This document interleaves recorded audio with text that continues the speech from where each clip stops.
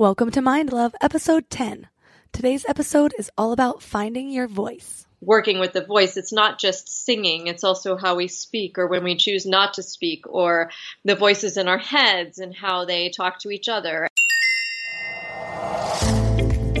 Turn up your frequency with Mind Love. Bite-sized brain hacks for seekers, dreamers, and doers. It's time to give your mind a little love with your host, Melissa Monti.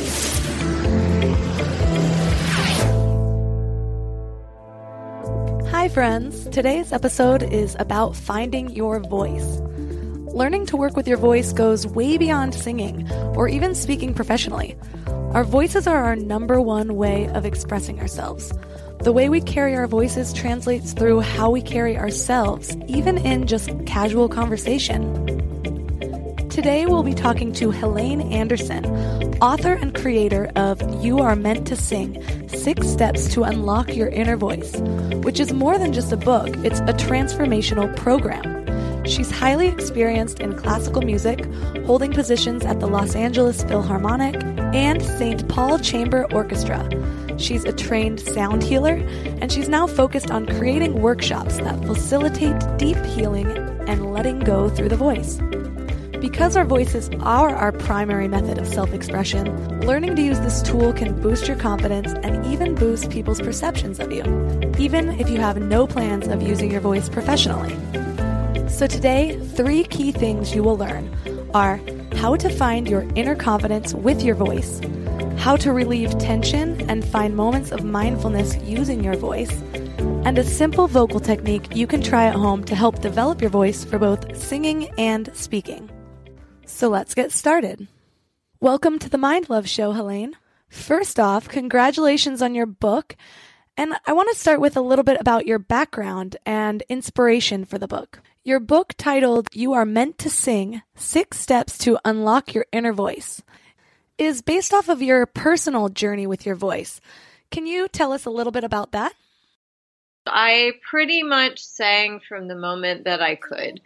And the stories from my family were mostly, I think, them telling me to be quiet rather than encouraging me to sing more, because I think I would go up to strangers and sing to them often when I was younger. And voices develop at different stages for different people. And my mother was very critical and had convinced me that I had a child's voice and wouldn't develop as a singer. So I had carried around this sort of belief in my system, even though I kept singing and I sang in church choirs and I sang in performances and I did that. There was always this part of me that didn't always trust the singing element of my voice. And there was a part of my head that always was feeling like it wasn't quite good enough, or it wasn't perfect, or I had to practice more, or I had to do this.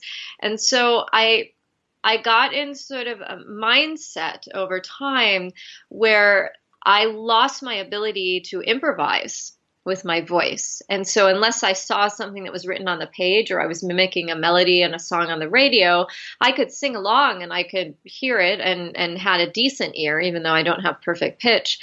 However, when it came to trying to harmonize with something or make up a melody, I was completely stifled. I couldn't nothing would come out. When did that start to change for you and lead you into the person that you are today? When I went to the Globe Institute, which is a sound healing training center in San Francisco, I went for a sound healing trainer in the summer of 2014, so now about 3.5 years ago. And something happened during that training that really unlocked something in my voice, literally. And all of a sudden, my ability to improvise just happened. It was almost like a flip switch. And it was an ability that I think was always there. I just didn't know how to access it.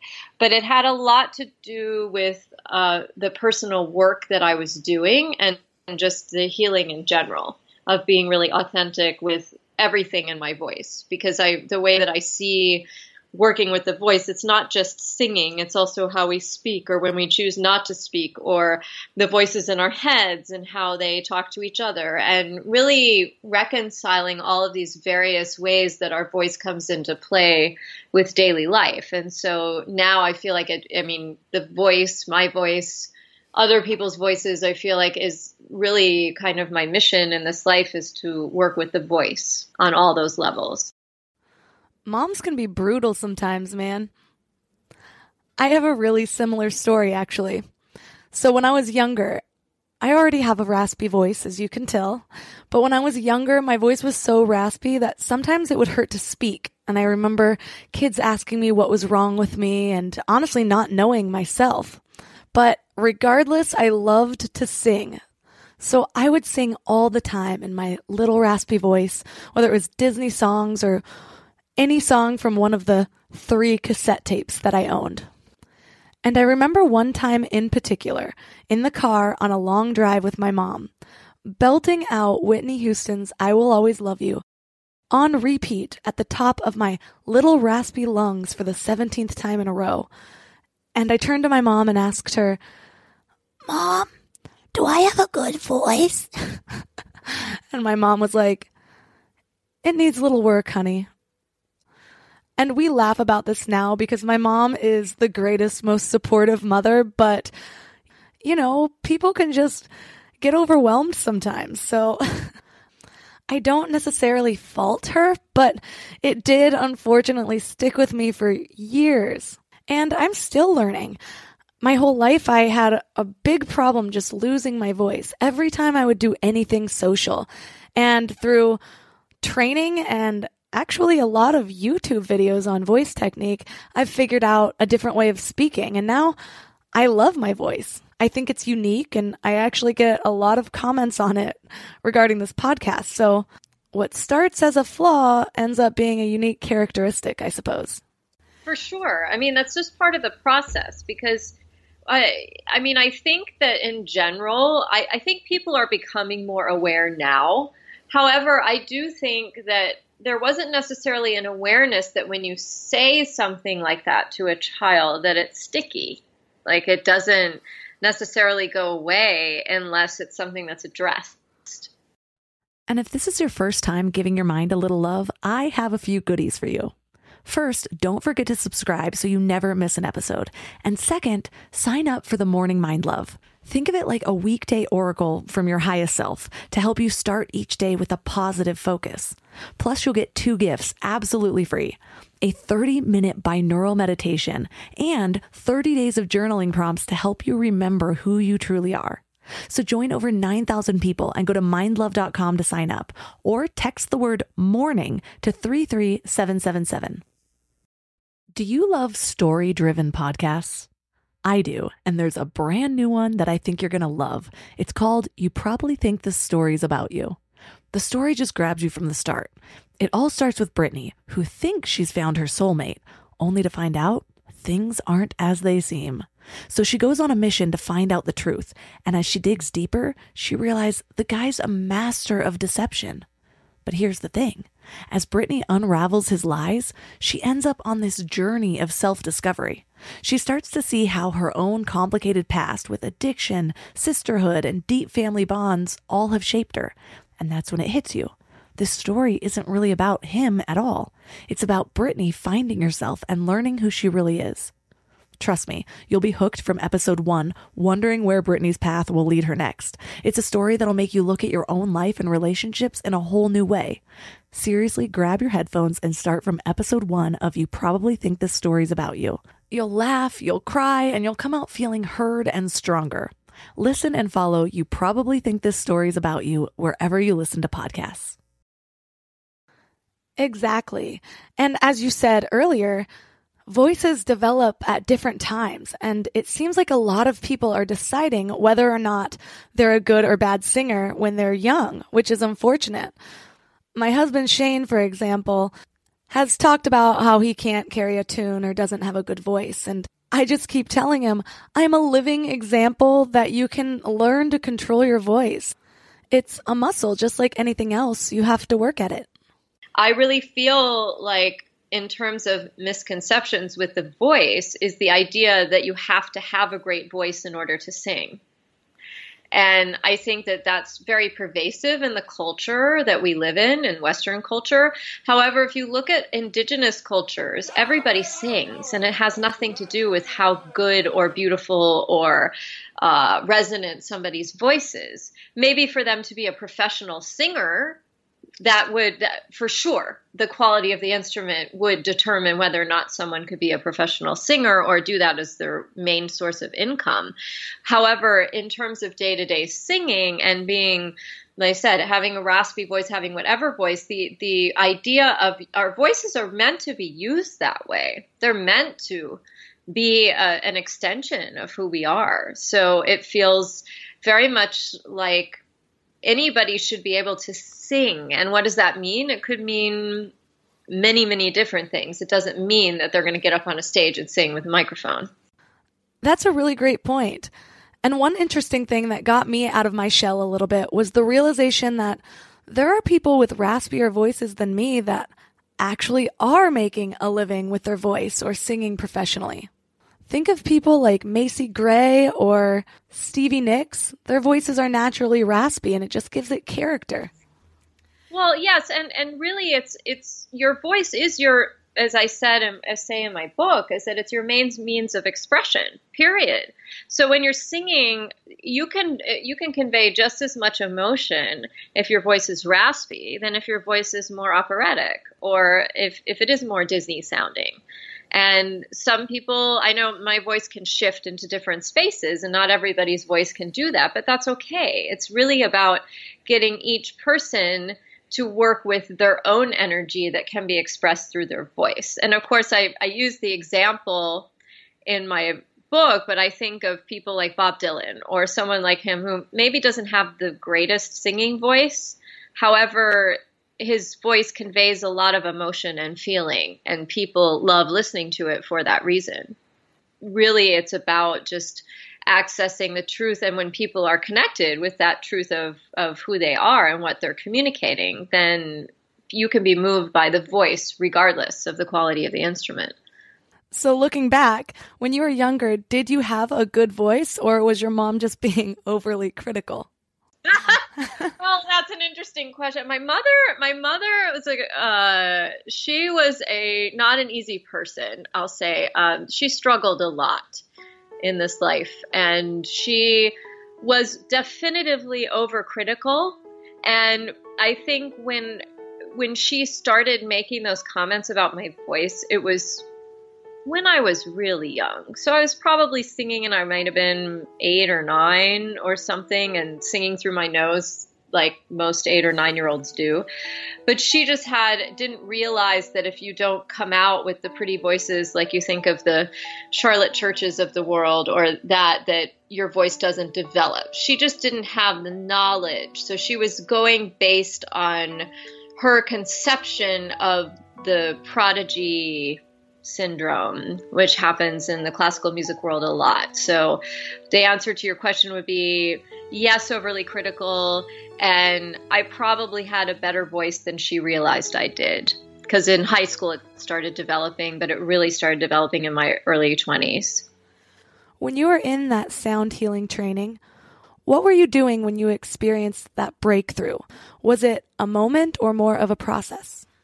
It actually happened within a class, and there were 18 of us that were in the training at that time I was doing it. It was the first 2 weeks of the sound training, and we were doing an exercise where everybody was singing together, and something just happened. I don't know if I want to say like an energy, a connection to my higher self, to the divine, like however you want to define it. Like something just happened and clicked in that moment, and my voice just opened. And it was almost as if, the best way to describe it, the voice or what was happening with my voice was outside of myself. Yet it was inside and felt grounded in myself at the same time. And it had never happened to me before on that level. But then it took cultivation to do what I do now, because most of the singing I do now in my sound baths and otherwise is improvised. And now I just trust it so implicitly, I know that whatever is going to come out will come out. But it was a practice to fully trust it after that happened the first time. But it happened pretty fast. Once that moment happened, then it started happening very consistently. That story sounds so familiar to a story told by Josh Brill in episode 5, where we discussed how to use music to change your brain and states of consciousness, like boosting your moods or giving you more motivation. But same as you, he was in a college course, except he had actually kind of lost his mojo with music. And finally, when he let go and just picked up a guitar for fun, something ended up flowing through him and he was able to release. And he said it felt like a sort of divinity flowing through him. Do you see singing as a therapeutic practice? And if so, when do you use it? Absolutely, yes. The biggest thing for me with singing is actually joy. It's sharing joy with other people. And you know, I have a close friend who incidentally was the editor of my book. And she really hates opera. She just does not like opera at all. And so every time I see her, I always sing her name in an operatic way, just because it makes her laugh and it also slightly annoys her at the same time. So I use it as and you know, again, it's just a funny joke between her and I, but I feel like just in expression, it's a way of really infusing laughter and joy in daily life, of just breaking out in song whenever feels appropriate. Side note, it is pretty funny. I put her on the spot and asked her to sing Mind Love in an opera voice, and it's gold. I wish it were my ringtone. What, to sing Mind Love? Oh, I don't know. That's sort of putting me on the spot now. So Mind Love. I don't know that. That's amazing. See, told ya. There's just something about it. It makes me feel like royalty when people address me that way. In terms of the deeper healing of the voice, I will use it on myself when I'm trying to even heal something that's going on. If I'm not feeling well, if I need the energy space to move. When I'm in the sound baths, the singing is very much an integral part of all of the sound work that I do, because it very much feels like a channel of whatever the energy is in the space. And incidentally, I still do some classical singing here and there as well. And I've found that doing all the improvised singing I've done has actually improved my classical singing voice because of the letting go of the technical aspects of singing. Because it's, again, like I said, it's the balance between technique and letting go that actually great music happens. So you have to have both and you have to do the work to get there. However, with the voice, it's really about bringing them together. So I use it in all of those same ways that I describe in my book, also for myself on a daily basis. You know, I'm all about aligning in every aspect of life, right? Well, that philosophy extends to hiring too. When it comes to finding the perfect fit for your business, sometimes the best approach is to stop the endless searching and start focusing on alignment. And that's where Indeed comes in. Indeed is like the matchmaker of the hiring world. With millions of job seekers visiting their platform every month, their powerful matching engine is designed to connect you with candidates who truly align with your needs and values. But here's the thing.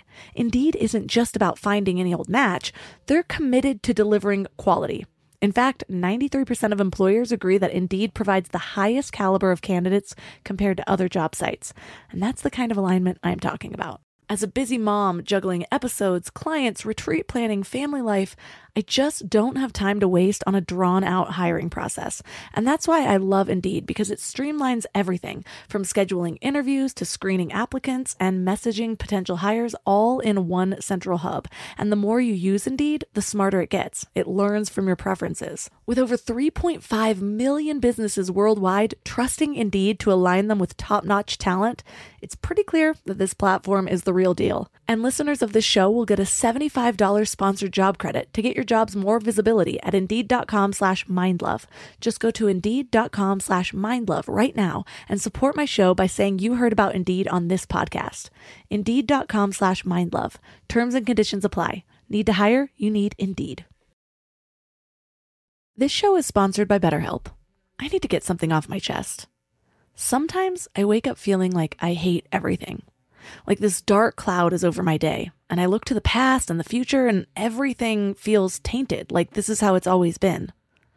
Those type of days used to last months, and now they're pretty few and far between, and they rarely last more than a few hours. But it can still make me feel like a fraud. I'm sharing this because I know that we all carry around these things that make us feel different or less than. But if we keep them bottled up, the shame spirals and creates more problems than that initial thought. Therapy is a safe space to get things off your chest and to figure out how to work through whatever's weighing you down. For me, just talking things through is hugely helpful, but it's difficult finding friends or family that are unbiased or non-judgmental. Therapy isn't just about dealing with major trauma, It's about learning healthy coping mechanisms, setting boundaries, becoming the best version of you. BetterHelp makes it super convenient too. Everything's done online, so you can fit therapy sessions around your schedule. Get it off your chest with BetterHelp. Visit betterhelp.com/mindlove today and get 10% off your first month. That's BetterHelp, HELP.com/mindlove.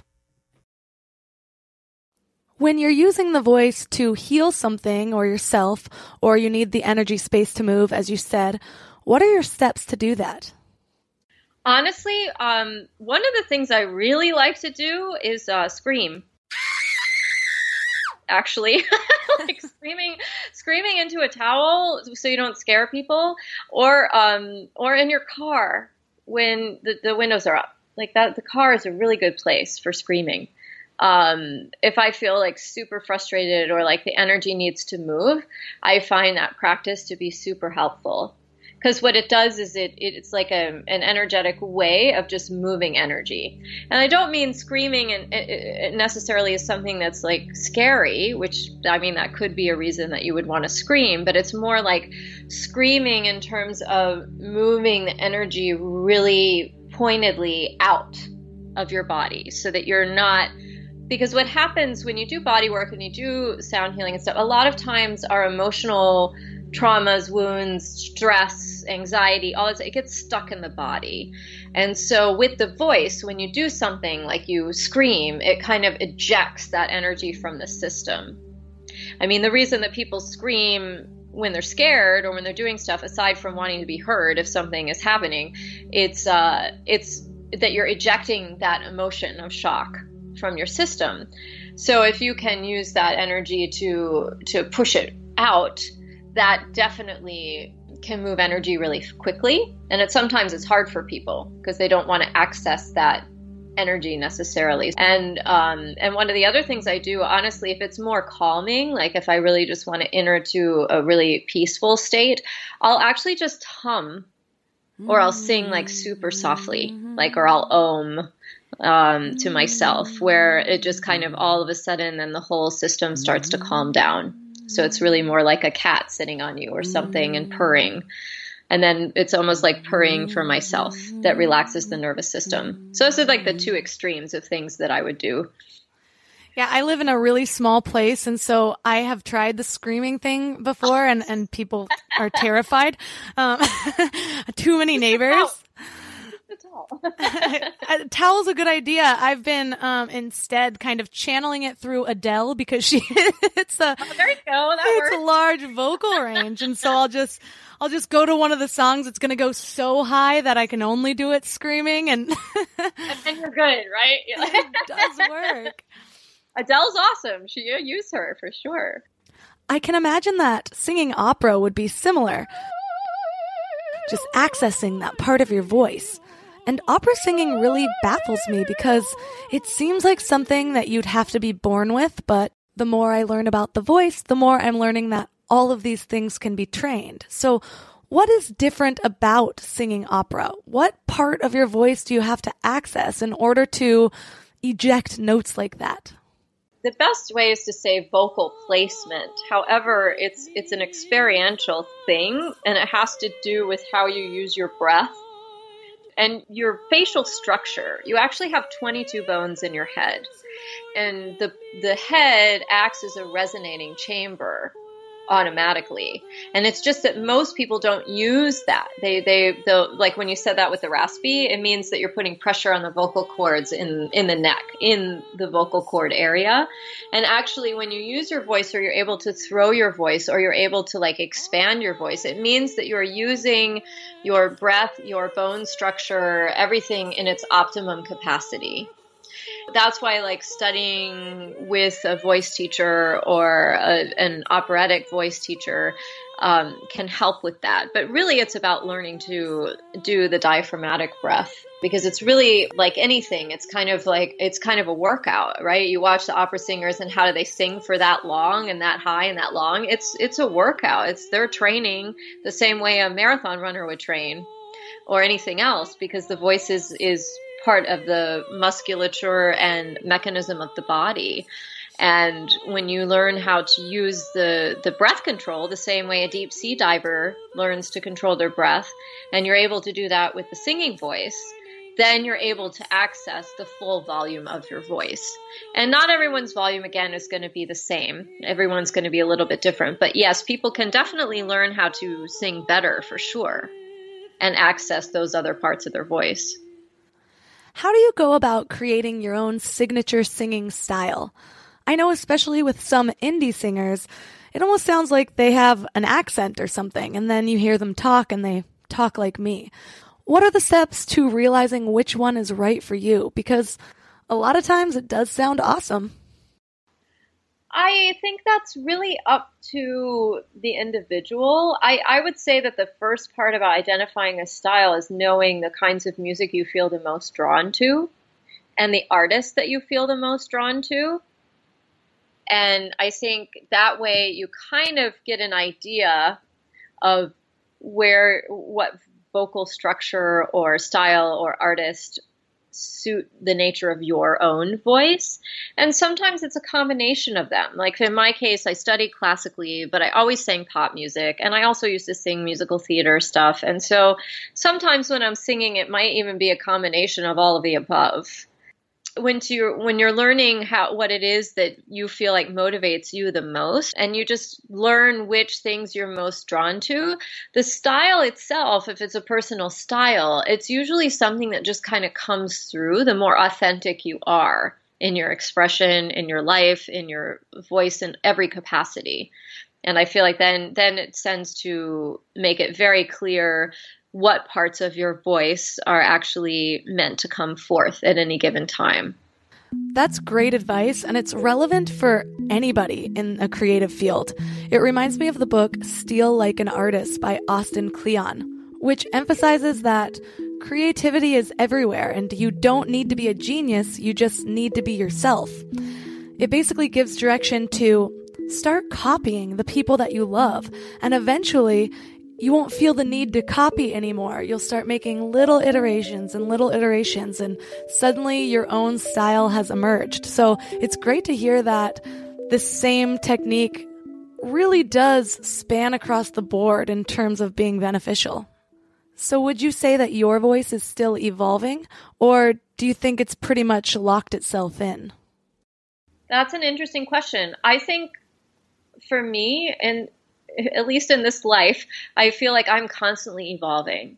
I feel like my voice will constantly evolve in the same way every part of my life seems to consistently evolve. And, the things my voice can do now are way greater than what my voice could do even a year and a half ago. One of the things that I feel like is important is that idea that we get a lot of talk and a lot of things in our culture that talk about it being too late, or we're too old, or we can't do this yet, or, it's going to take too much work.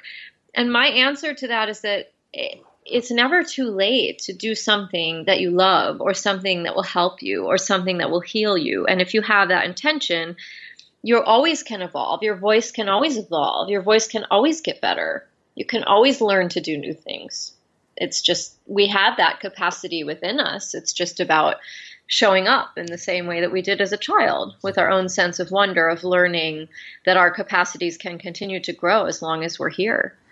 You're right. And I feel like working on your voice is such a good investment because it can help in so many areas of your life, whether it's speaking in front of a crowd or even just the way you present yourself when you're having a conversation casually with another person.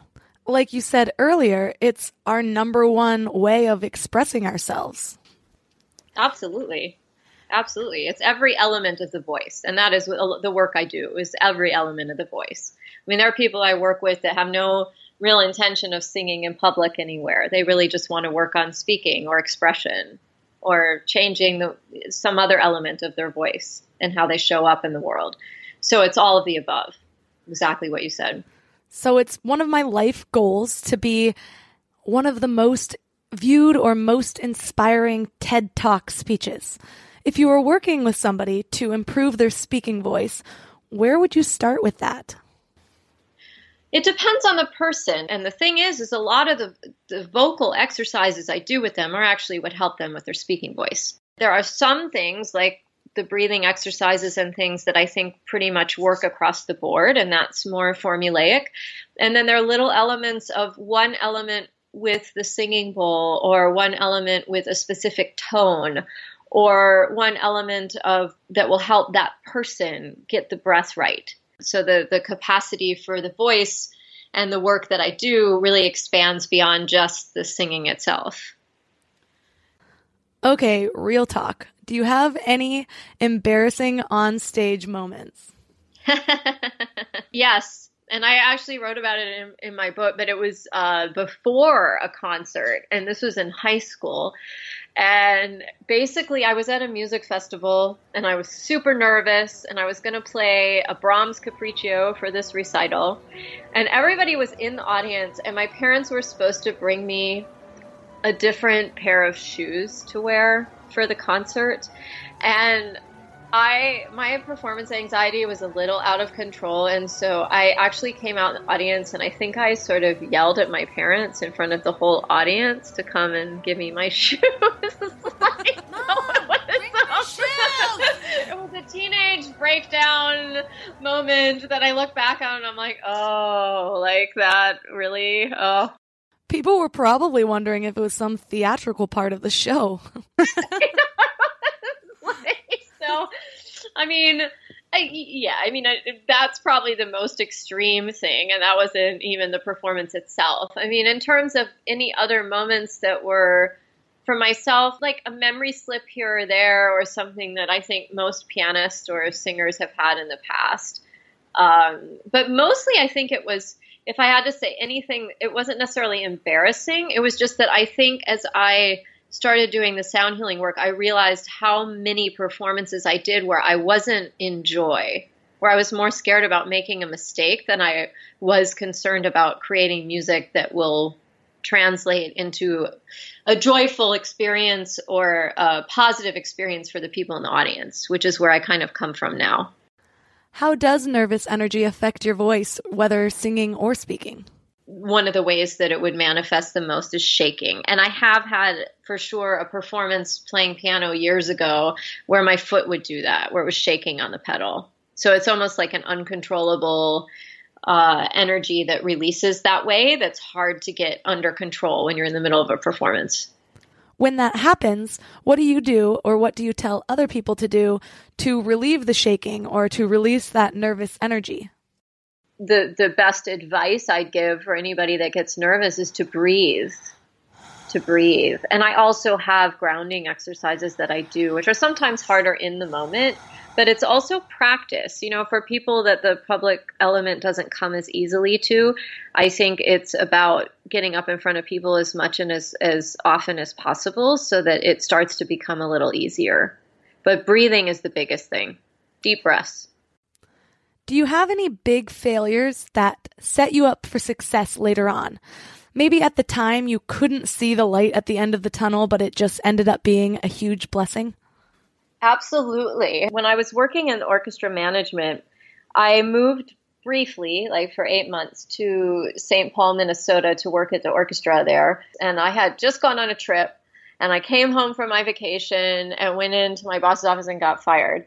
And it was something that at the time was covered up, is that I was leaving for other reasons. And it was interesting because I came back from that trip wanting to give notice and knowing that I didn't want to be there anymore. I didn't want to be in that job anymore. It was not the right fit. I didn't want to live in Minnesota. I wanted to move back to California. I was like really clear, but I was resistant to actually giving notice myself. But the gift in all of that is that I feel like I was being pushed to start on this other path sooner, where I was going to maybe like lollygag around in my job that I wasn't supposed to be in anymore longer.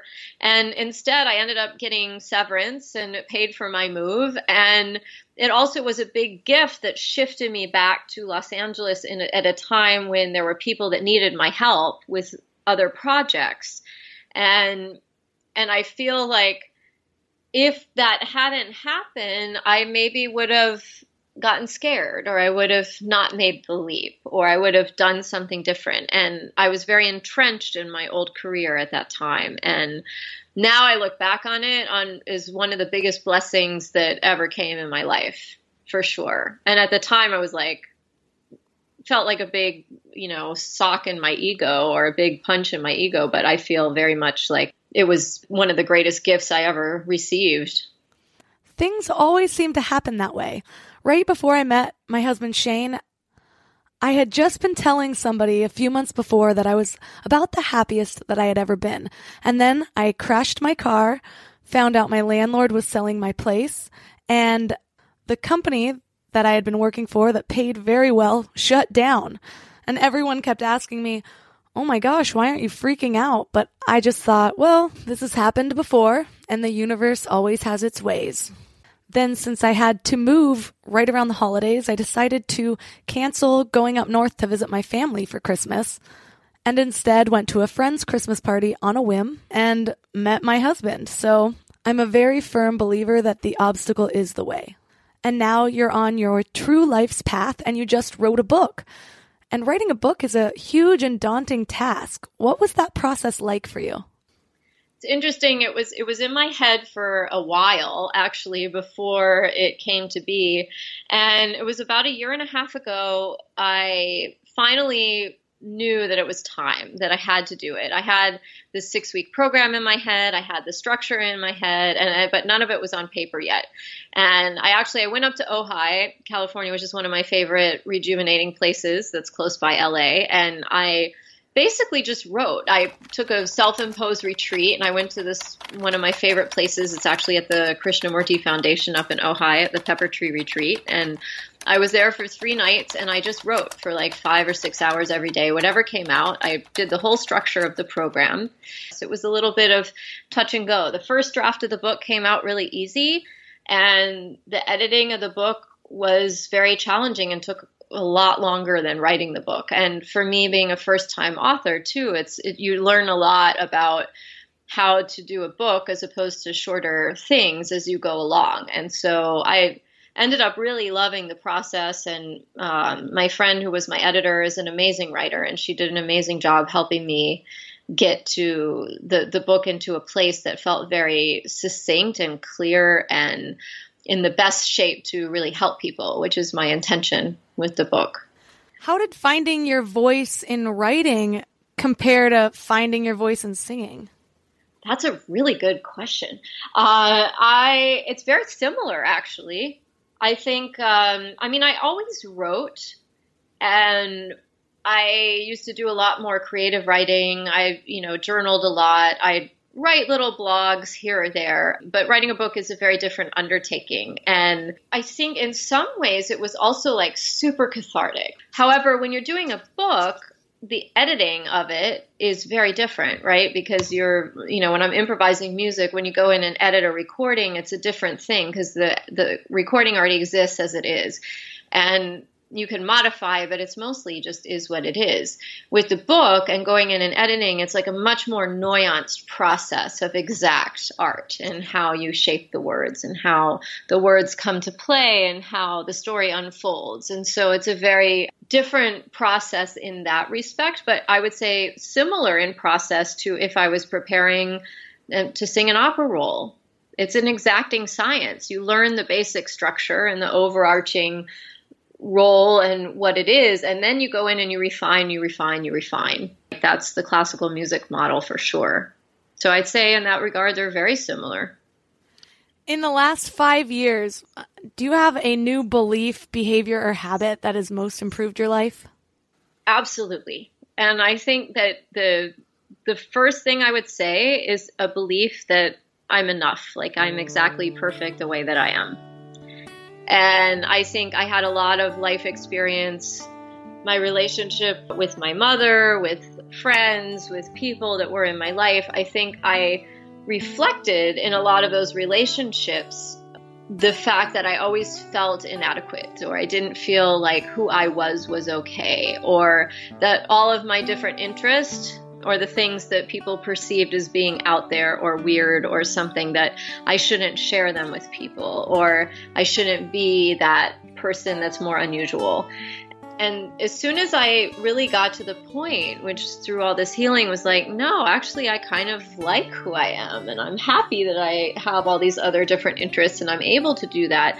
It shifted my focus, where I feel like I was very focused on the external world and external validation and looking for relationships, jobs, accomplishments to define who I was, rather than knowing who I was, and that everything else was just a reflection of knowing who I am as a person. Part of the work I do too is I feel like anyone that's in the healing transformation world and as a profession, in integrity should have gone through their own transformation, because it enables me to be able to hold that space for other people, because I know what the process is intimately. You mentioned that there are a few vocal exercises that are universal and helpful across the board. Can you lead us through one of those? The easiest one is really just to start with the Om, which most people have done in yoga class. But the thing about the Om is that it's actually 3 vowels. It's Ah, U, and Om. So when you're actually doing it, it would be Ah, Om, and then you have the hum at the end. So the Om is super grounding, but it also opens up the energy of the higher self.